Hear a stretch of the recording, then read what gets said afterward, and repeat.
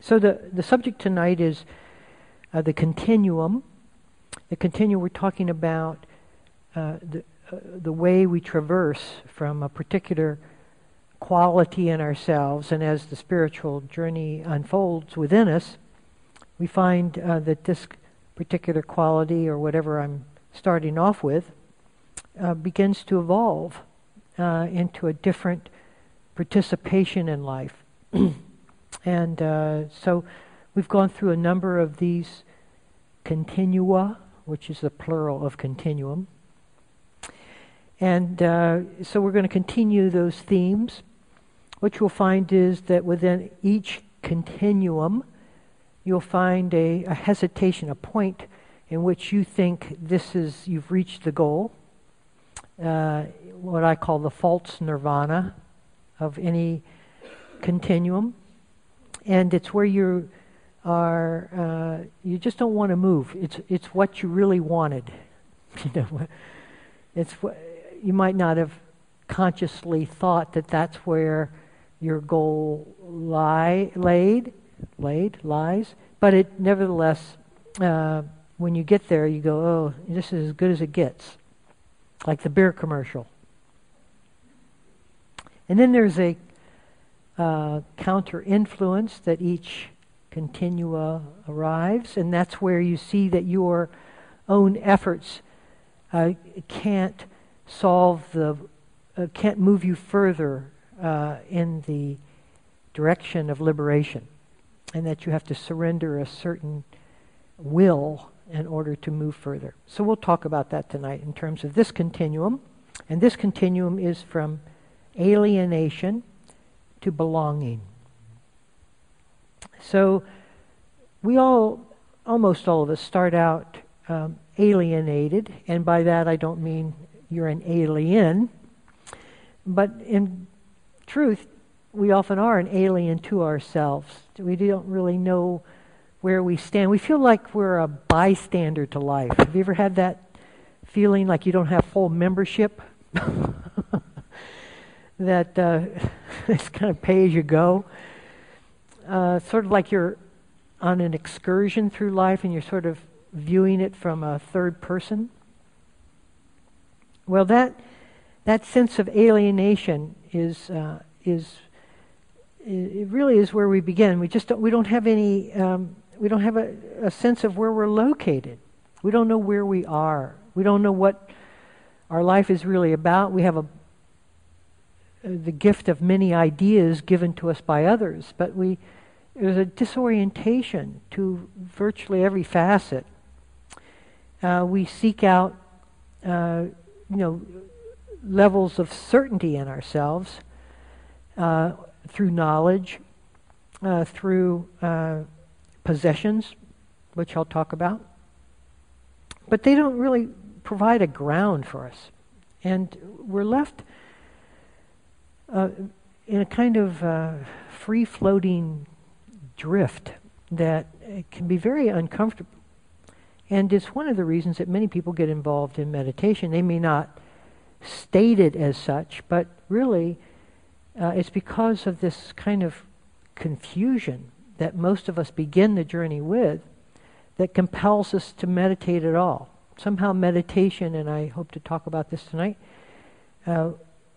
provides a solution to that confusion, but we'll see. Now, it's all, this continuum of the need to belong is almost a biological need in us. It's a sociological need, that's for sure. But there's a general sense, which I think is actually a very authentic calling of the heart, that knows that we're missing something in our confusion that is truly there if we looked at it in the right way. Now, we may not be able to verbalize that, but we sense that there's a belonging in us that's much deeper and steadier than the shifting world that we perceive. And so the sense of trying to find our way into what we believe is more authentic form of belonging is a drive that sets us on our journey for most of our life. And we find it, as I mentioned, in many different ways. We try to do it intellectually. We try to establish ourselves as a fixed response to life, and that maybe in that fixed response we can be fixed with that response, so that we sense that there is something under our feet through that that intellectual certainty. But it doesn't really work. So then we try other forms or expressions of belonging by trying to find the right tribe for us. And that can be patriotism. Now, I'm not judging any of these expressions of tribal formation, but I hope to show you that they're not true sense of belongings. So there can be a patriotic fervor that we feel, or we could have a political party that we feel very focused upon, or religion that feels benign, something that we can get our arms around, and yet if you look at the world's religion, we see a lot of infighting and conflict. So these forms of belonging, we try to amass or gather with people who are like-minded, who have the same intention in life, perhaps. It's really the basis of Sangha. And we try to establish ourselves through seeing other people who are participating in the same thing, and then claiming some reference to that group as our belonging. Oh, now I belong. I'm a Buddhist. I'm a Christian. I'm whatever I am. And so that sense of trying to find a cause greater than ourselves, that's another expression of belonging. But all of those different groupings that I mentioned, political and otherwise, are attempts to generate a sense of belonging from something that's bigger than just me. Because we sense that we aren't going to be able to find this sense of belonging in ourselves as just me. That there has to be some kind of massive threshold that we reach in which we can proclaim our tribe to be the one to belong to. And so, again, it just doesn't work conclusively for us. There's always that little hint, that little whisper of being alienated within whatever block of friends that we ascribe to. I was watching a movie about Scientology. It's a documentary, actually. And it's fascinating, because what they try to do is to breed that sense of belonging so that that's the only thing in your life, and that nothing else matters, and that if anyone turns against that particular religion, then your loyalty is to the religion, not to the person who turned away, even if that person who turned away is a family member. So it's an interesting documentary. You might want to see it. It's really a cult and meets the definition of cult. So we have to be careful that this need for belonging doesn't grow into something that's devilish, that in fact turns back and hurts us, like a cult does. Because the need is so unabating. It's such there's such hunger in our need to belong that, given a charismatic leader or a sense of laws that or direction that you believe in strongly, it can become the monster within. Now, that certainly isn't what a Sangha is. Hope you all realize that. We're looking for free thinkers here. We're looking for you to question yourself and to question everything about it, including the speaker. There's nothing that's sacrosanct in Buddhism, including the Buddha. And to have that kind of ongoing questioning is healthy, and it keeps your sense of belonging growing proportional to your own realization, which is essential. So that's an important distinction to make. But let's just look at some Because one of the things I began to notice when I was thinking about this talk was how when we have an affluent culture like our own, that we get our sense of belonging from the feeling tones of life, pleasant or unpleasant. And the more affluent we are, the more we need to lean into the pleasant feelings of life for that sense of belonging, for that sense of place in life. And so then we try to improve upon present feelings. Again, feelings are pleasant or unpleasant, neutral. So there's a kind of restlessness that comes in through the door of that particular form of belonging, because feelings aren't trustworthy. They're not consistent. You stay long enough in whatever posture you're in, and you begin to become restless. And there's a change of feelings within that particular whatever it is that you're pursuing. And so the affluent culture tries to buy its way out of that, tries to buy a better feeling. But what it does is it leaves us deprived within the feelings at hand. We never really settle.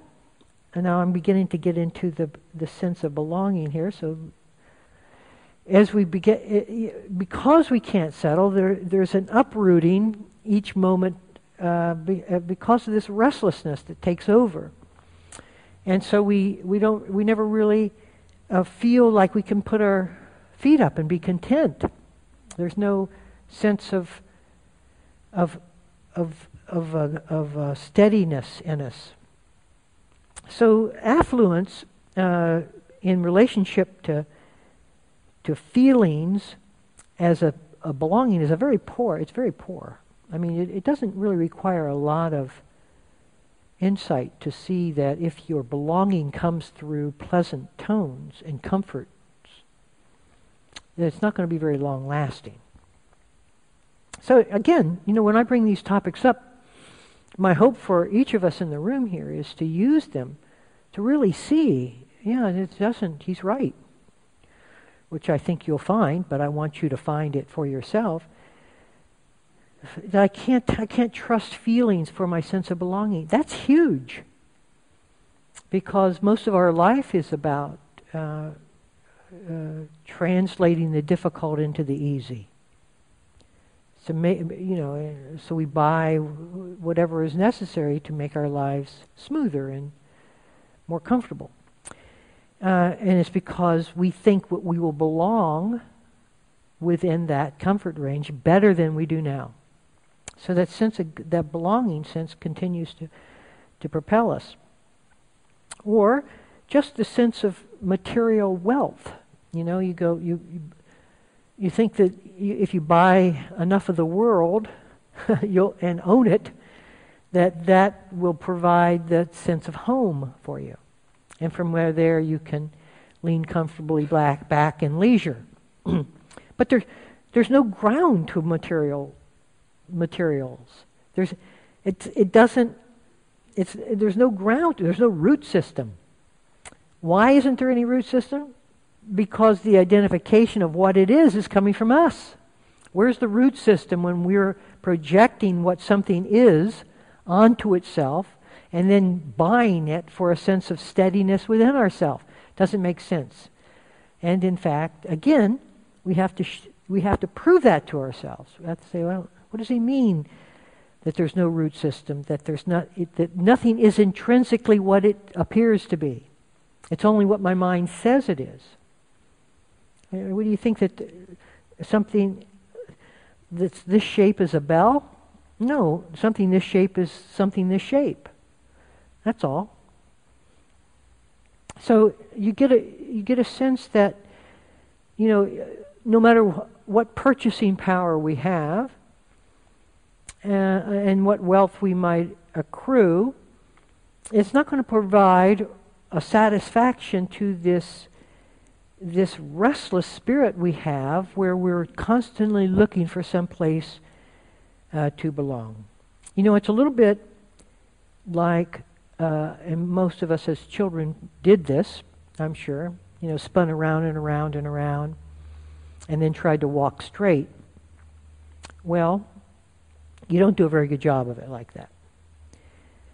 It's better not to have a steady ground under your feet rather than one that's where you're dizzy, and have a compass with you. And now you can begin to find your way straight towards wherever it is that you're going. But when you're dizzy, you're not going to be able to point yourself in any kind of linear way. And most of us, that's the frame of reference that we have. It's kind of dizzy. We don't know. We think we know, maybe through wealth or accumulation of material goods or our sense of tribes, that we can find ourselves. We can find our steadiness. But that's just spinning us around and making us more dizzy. Where's the ground under our feet? You see, now we're looking at the continuum here, right? So we're just getting going on this thing. But you can see the problem, and most of us really want some practical solution to get out of this dizziness. We want to buy our way out, if we could, because most of us have the sufficient funds to be able to do that. But it doesn't work. So what is this? Where is this pulling us? You see, where is the spiritual journey taking us? When we aren't able to luxuriate in the only way that our culture has ever taught us to do just that. So some of us find our way, I don't really know how, because it doesn't obviously point to belonging, but some of us find our way to mindfulness. And mindfulness, suddenly when we are doing it, when we actually have practiced, not just theoretical, but actually practiced it, suddenly it starts making sense in terms of belonging. Why? Immediately we have a ground under our feet. I can feel that. I know where I am for the first time in my life. Now that's not a small thing. We may still complain about where we are because it's not warm enough or satisfying enough. It's not comfortable enough. But at least we have some steadying point for ourselves. Some tether on which, if we address it in proper orientation, we sense that there could be a deep sense of belonging there. Now that's not the only aspect that's a part of the need to belong. The other component that moves along with mindfulness is ethical conduct. Because, again, if you want to be dizzy and just spinning out, be unethical. That's the surest way to twirl yourself into a mess. Because the paranoia, the will he or she find out, the sense of self being so egoically determined, the proportion of what's important to you as opposed to what's everyone else's proportionality, all of that's massively confusing to any sense of acknowledging where we are, the turf under our feet. So we begin to realize that, and we think, okay, so this accompanying the steadiness of my feet, and this is really missed most frequently in secular mindfulness. That this is not an isolation. This isn't just about being aware of what you're doing. That's not really going to help you belong. There's an accompanying spirit, accompanying a steadiness of character, of honesty, of integrity, that keeps you from furtively looking over your shoulder to see if you're about ready to get caught in your lie. And that's extraordinarily important, because now you can honor where you are rather than wishing you weren't here because you're about ready to be exposed. And so mindfulness coupled with ethical conduct and the other 7 steps, equally important, but I don't have time to go into them. The mindfulness, so mindfulness suddenly allows us to have an orientation. It's our first GPS indication. It's the first sign that we have a legitimate place to be on the earth. You say, all before we felt illegitimate. That's why we never felt we had full membership in life. But suddenly, we land. And what comes with ethical conduct is I don't have to apologize for where I land. It doesn't mean I don't listen to feedback. You listen to it in the way you can, but there's really no apology because your intentions were never to harm. That comes also with mindfulness and the Eightfold Path. And so that orientation to basic goodness. Not morality. I'm not a supporter of morality. Morality is very divisive. It looks at the world as sin and sinner and saint. It looks at the world in terms of black and white issues. And those very shadows of black and white become an interior response to exterior situations. And it doesn't do anything but bind you further into your own confusion. So that's not a very good sense of orientation to our belonging. But basic goodness, where your heart you don't feel like hurting someone anymore. And that, as I've said many times, is the first indication that the practice has really got you cellularly. You're no longer interested in harming. And you're no longer interested in harming yourself either. It goes both ways. And now there's a feeling of orientation that isn't just the ground under your feet, but a way of perceiving life. That life is about healing. It's about coming together. Now, so listen to the words, you see. As we heal, as we share our hearts, as we gather in formation called a sangha, as we steady ourselves under the feet, guess what happens? We can now perceive from a collective, not from an individual. We see ourselves here and we acknowledge and welcome everyone else where they stand. And this is just the beginning of the path. We're only an inch on the continuum.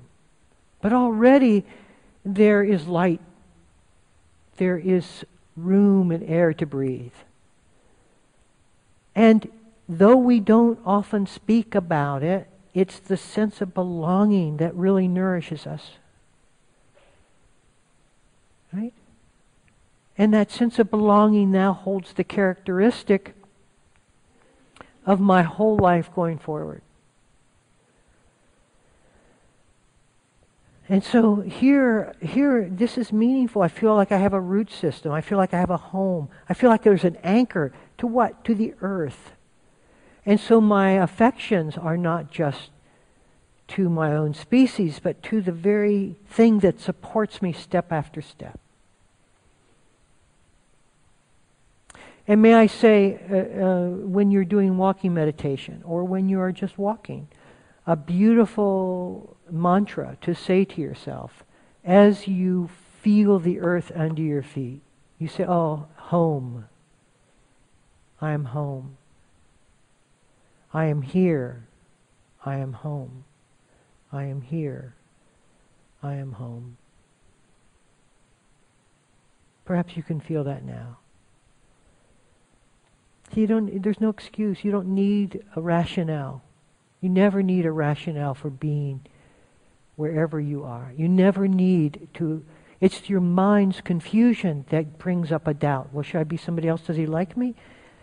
What am I doing here? I don't understand what he's saying. Maybe I should. All of that has nothing to do with your basic home, which is planted, which is real, which is physical, which is where we abide.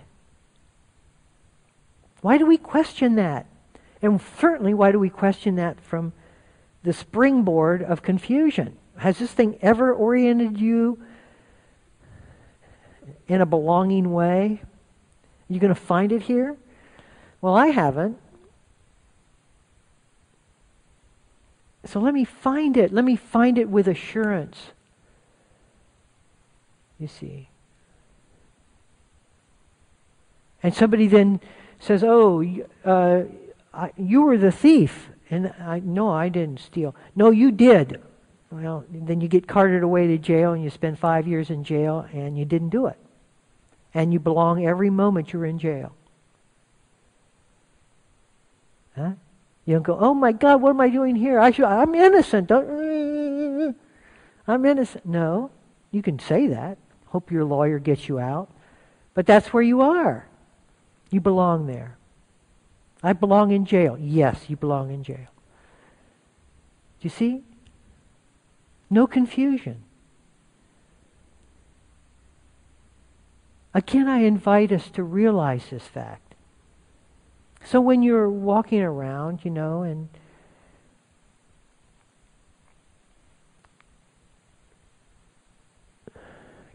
in the basic chattering of your head, I'm at home with each step I take. I am here. I'm at home. And some of the lessons of mindfulness are so beautifully aligned with that. Let me just move forward a little bit. Because wherever we are is the right time and the right place. So I'm going to throw in time in a moment. Because it's exactly where we are, and we keep thinking of time as something that we have to get to. Like at 7 o'clock, I've got to be at Sims because we start sitting, right? Well, let me reframe this. 7 o'clock is where you are when the clock strikes 7. That's on the freeway stuck in traffic. That's the right time. That's the right place. We have to cease and desist this pressure that we feel in our life, this from the confusion of not belonging. I've got to hurry. You don't have to do anything. Start off as early as you need to get to where you need to be, and if you don't get there on time, then you don't get there on time. You're waiting for a bus, and you get to the bus stop just as the bus is leaving. And now you have to waste your time for 20 minutes until the next bus comes. No. Waiting for the bus is as good as being on the bus. What's wrong with it? It's exactly the same opening. It's exactly the same possibility. The same earth is under your feet. And to realize that fact. You see, we can cut this nonsense. We can cut it off very quickly if we're willing to go against the conventional wisdom that waiting in the bus is a bore. Waiting for the bus is a bore and a waste of time. Nothing could be further from the truth. And the way we use time in this culture is we fracture it. This is my time to be with my family, and this is my time to work. Now, when I'm working, I don't want my family to come in and bother me. And this is my time for myself. This is personal time, and this is my time to sleep. And this is my meditation time. And so we've boxed ourselves in so that there's no flow or movement. And if any of those cross over, then there's hell to pay. Right? Like a mother once in an interview, she said to me, she said, I can't sit. My 2-year-old or 3-year-old daughter comes in when I'm sitting and wants to play. And so I just can't sit with a daughter. I said, well, give her up for adoption. Why don't we just cut to the chase? That if you can't, and of course that wasn't going to be done. But the point is that you're sitting, and then your daughter comes in, and now that's it. Now you can't sit, not in the formal sitting, but the relationship of the movement of being present with your daughter in whatever way that seems appropriate is the perfect way to respond. Right? Because that's the time and place. It doesn't line up in accordance to our expectations, people. Nothing in life meets our expectations, not to the perfection that we want it to. And we either give that up and agree to the imperfection that's here, or we never find our place in belonging. So belonging has nothing to do with perfectionism. That's the pursuit of good feelings. It is not the pursuit of the ground under your feet. The ground under your feet may be cold. The room may be too warm. The light's too whatever. It doesn't at all disturb the sense of belonging. This sense of belonging is much greater than the conditions of life that are imposed upon us. If we haven't seen that, then we'll keep trying to find our belonging within those conditions. And if there's one thing that all of us have repetitively heard, is that conditions don't last. You can't count on them.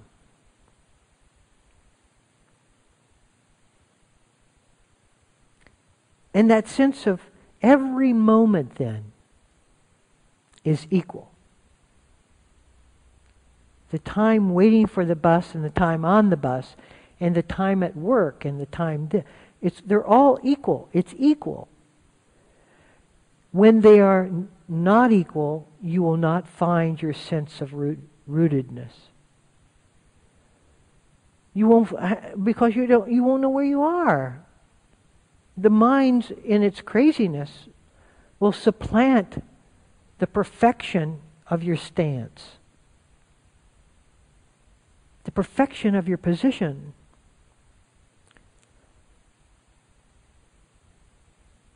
I mean, in that beautiful mudra of the Buddha touching the earth, he's saying, "This is it. I don't care. You mind, you can doubt all you want, but here I am, and this is what I'm doing, and that's it." That was a statement of belonging. There's no misfit here. And as we begin to journey more deeply into the mind and body experience, we find our belonging with our bodies, in our bodies. Not just the touch of our body on the earth, but in the body itself. That object which we have so discarded because of the scar tissue and the emotions it contains, the untrustworthiness of it. It gets old. It hurts. It's unreliably there. This is where we settle. Not from the perfection that it will never be, but the fact that this is the only place that we can be. And we say, that's it then. That's it there. 68 years old. Whatever. That's it. And here, this is the body's body. Now, the mind as the mind. You see, now this is what's been driving the whole thing insane. How can I have any ownership, any willingness to abide in this thing, when all it does is throw me off? It's a fantasy machine. Because we begin to understand it as just that. And the understanding of what we can and cannot trust truly leads to belonging. So we have some idea about someone who we have no idea is true or not, and you just stop the thinking because it's not true. It has no reflection on the truth whatsoever. I know no more about what you're thinking of me, despite your stares or your grimaces or your frowns or your smiles. And I give that up. I don't reference myself from your mind, and therefore I don't reference myself from my own. What does he think of me? What is he going? Oh my! It doesn't matter. It doesn't matter what I think of you. It doesn't matter what anyone thinks of you. It's none of your business what people think of you. Now you see how you're suddenly this thing is opening up now. Belonging is not a shallow thing, but beginning to grow in volume, in ferocity. Not ferocity in aggression, but ferocity in confidence, in assurance. Join me. Don't let it be theoretical in your life. Challenge that which is ungrounded by referencing that which is grounded. Awareness. How can I say awareness? Because mindfulness moves out as we become more and more enlined with our own belonging. Mindfulness begins to be a shared experience, not a self-induced experience. It becomes bigger than the sense of me. And here, I can look around and feel the commonality of our circumstances, of our heritage, of our species. But more than that, and as awareness grows in its sense of affirmation, because what we see, we can trust. What we believe, we cannot trust. And so from awareness, seeing allows us to trust the sense of connectedness.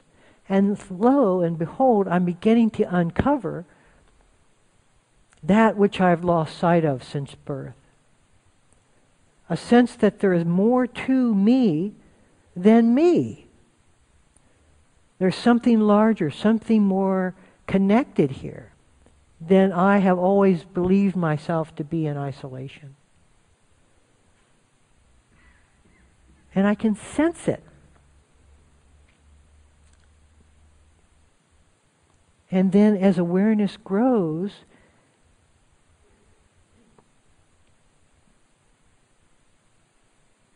the sense of belonging grows with the awareness.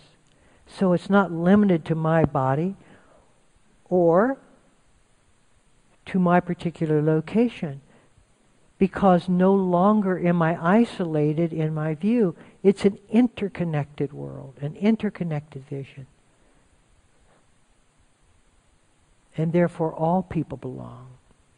And when I think in isolated terms, I can't find my own belonging. But when I relax those terms and feel the disposition of all of us being together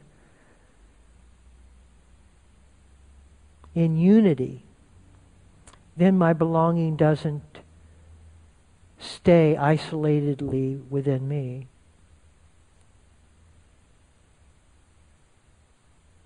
And with belonging comes abundance. You see? Belonging is abundant. When I'm in myself, it's like I want my share. Okay, so he's got more than I. That's the way the mind equivocates within its isolated field. But when there's a different perceptual field, it doesn't think like that. That's not the logic of the perception. The perception sees abundance. Well, there's plenty. Which doesn't mean that everyone gets exactly the same amount. It's not that. It's about the way we see, not the quantity of what we see.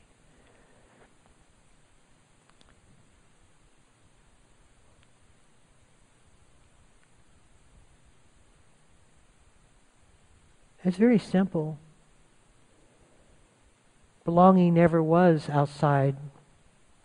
It wasn't within our discovery. We don't have to go far to seek it out. It wasn't in terms of purchase power or accumulation. It wasn't in terms of gathering like-minded people around me. It wasn't then in terms of association. It wasn't even in terms of family. It certainly wasn't country. See, it makes you independent of all these things, yet at the same time totally bound with them all. But not dependent on that for the sense of belonging. And the continuum started with mindfulness. And then it reached a certain purity of sensitivity, of feeling the sense of belonging. And that's the false nirvana. It says, this is as good as it gets. Wow, my heart is open. I love everybody. I appreciate myself for the first time. Why would I ever want anything but this? Because it's circumstantial still. With a different mood, there's a different outlook. And therefore it's a false nirvana, not the true one. And what we realize is that the counter-influence is that we want to stay within that false nirvana.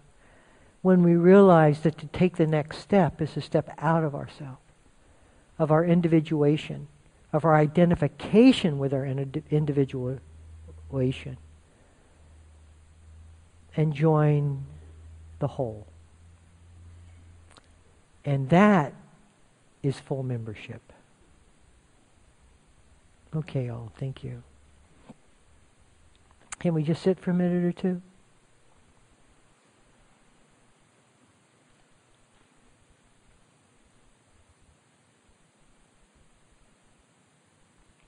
We also, as we sit, we realize that belonging is appropriate in the midst of our life. It doesn't require special circumstances or special environments. You don't have to belong only on retreat.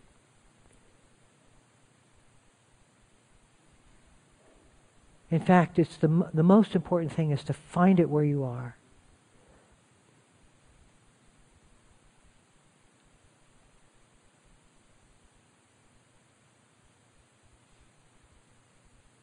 Independent of all persuasions.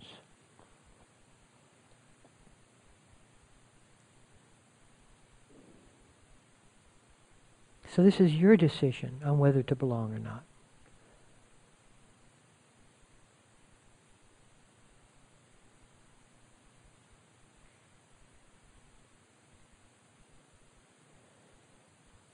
Okay, if there are any questions or comments, I'd be happy to entertain them if I can. Yes.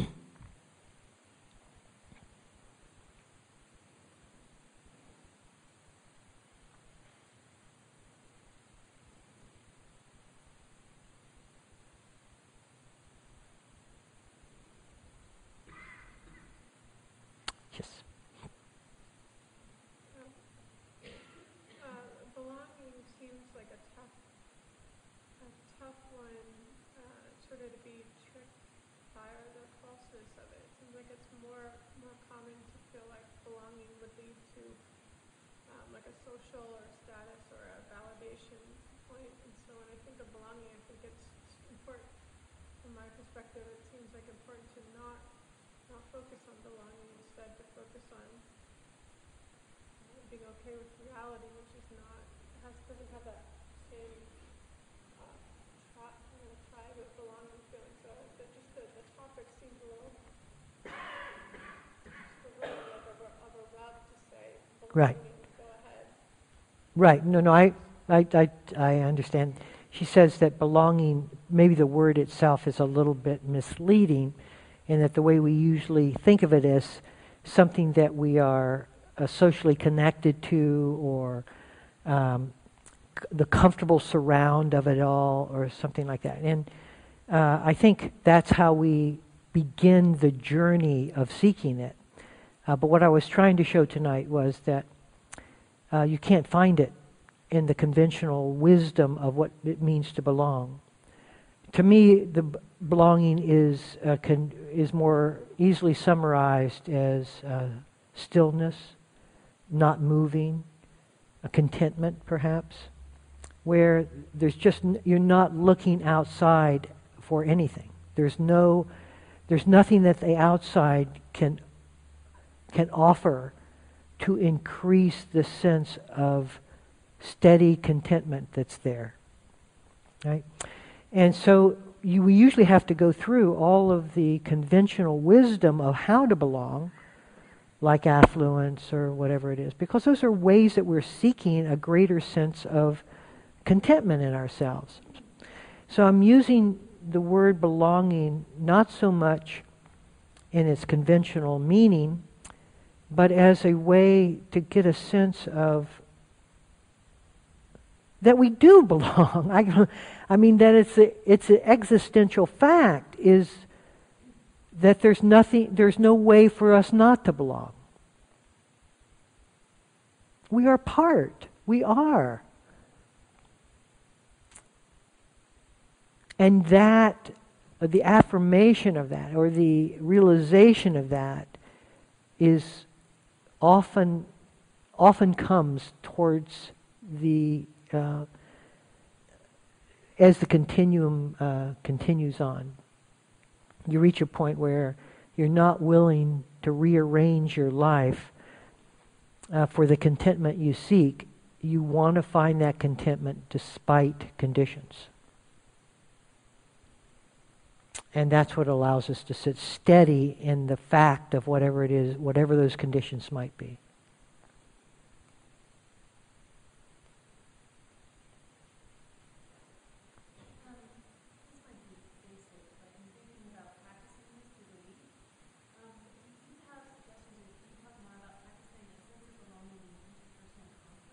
Interpersonal conflict?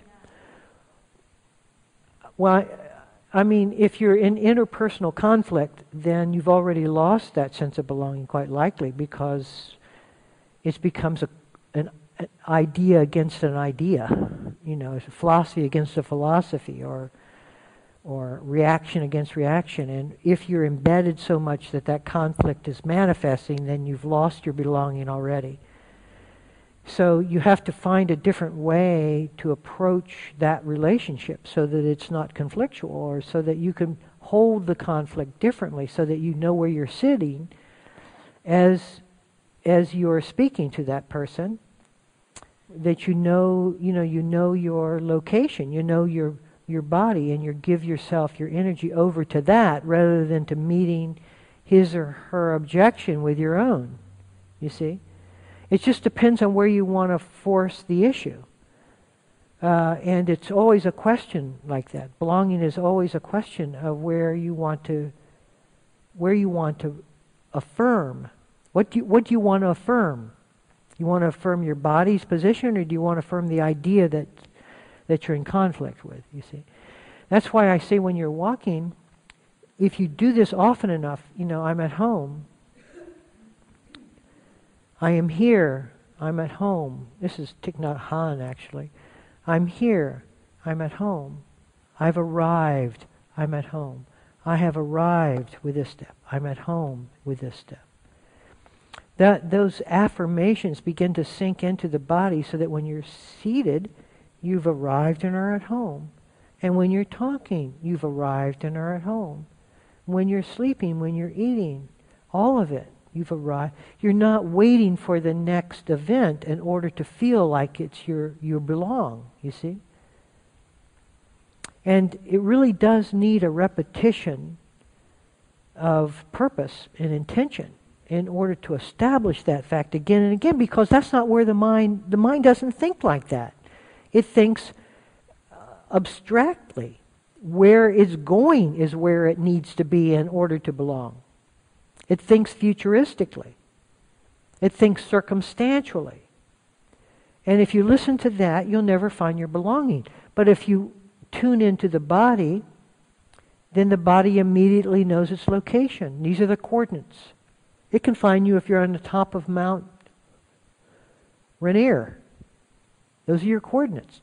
That's it.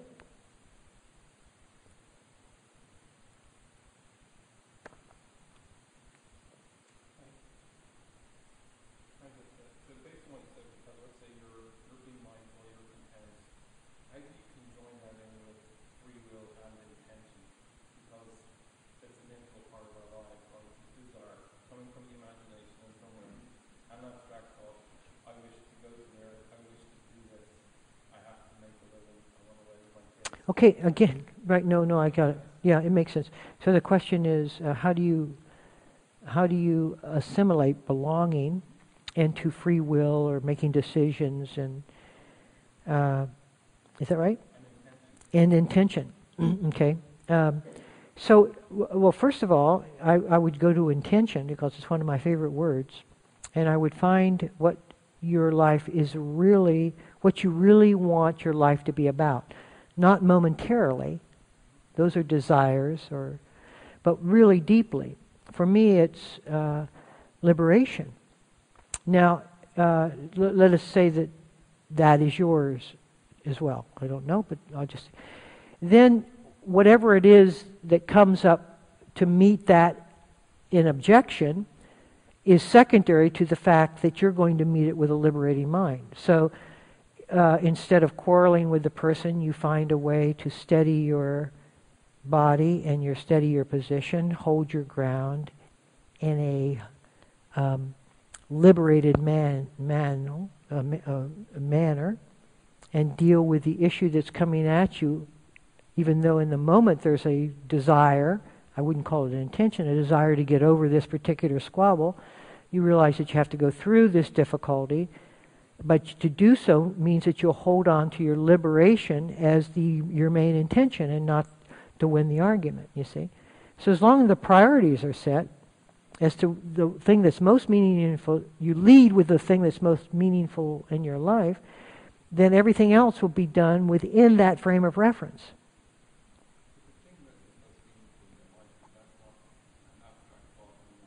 No, it's not an abstract thought. Liberation is not an abstract thought. If it is, then it's right now. What's the most liberated I could be right now? Let's put it that way. Right? That's not an abstract thought. It's first I've got to find my body in order to even know that I exist. I've got it. Okay, so then let's just keep moving it in that direction. All right? So free will, I mean, if you think you have free will, use it. Until you see that you don't, and then there will be another course for you to take. That'll be your counter-influence.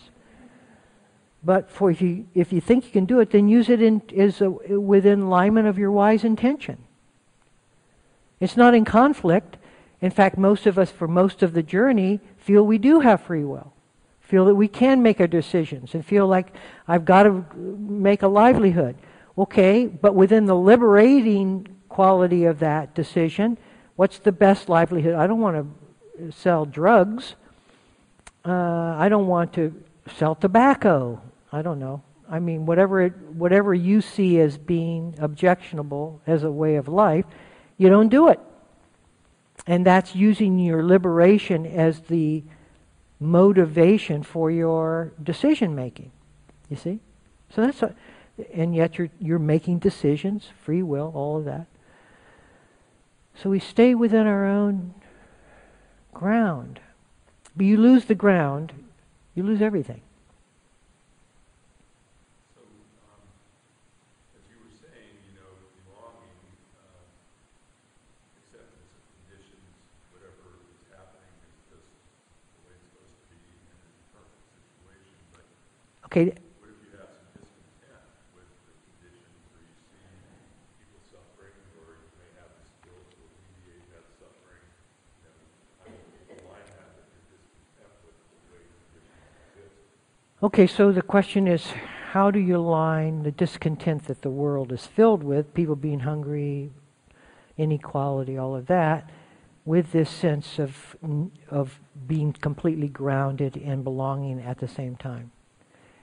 You see, okay, that's a very important question, because we usually try to operate from the mental point of reference of how awful these people and what they need from us and how important it is to... And so there's a division, often a pitying division, between me who has it and these people I'm serving who don't. And that really doesn't uplift either you or the other person. So if you ever have met somebody who has a steadiness in themselves, you get served through that steadiness. And they may be handing out meal tickets or doing something that their heart feels in alignment with doing. But it doesn't make much of a difference what they're doing, because you still get healed in some way just through the interaction with that steadiness. And I think the steadiness is a gift that we don't realize its worth and its influence. I can remember I was very young in my practice, and I was hungry, and so I was on a bus or train or something, and the conductor or the person who was taking my ticket, I just went, whoa, man, this is worth the whole bus ride just to be within this. I mean, the way he held his attention on me as I was giving him my ticket validated everything that was in me. His attention validated me. I can't explain what that meant, except that that's what it. And I just went, whoa! It just took me into a completely different frame of reference. We don't see that that's a value in the world, but believe me, it certainly is. And then we do whatever our heart's yearning to do, because we see the pain, and we don't want people to be in pain. So we do whatever we're called to do to try to solve that problem of pain and inequality. But we never lose the center, because the center is also a gift. And the meal ticket's a gift, but the center is a greater gift. Okay, all. Thank you. Thank you very much. Thank you.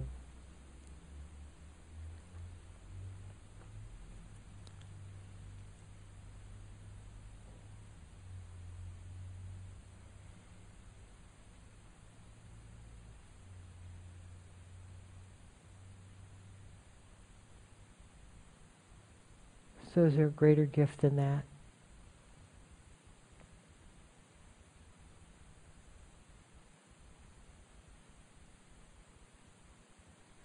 And is there a greater home than that?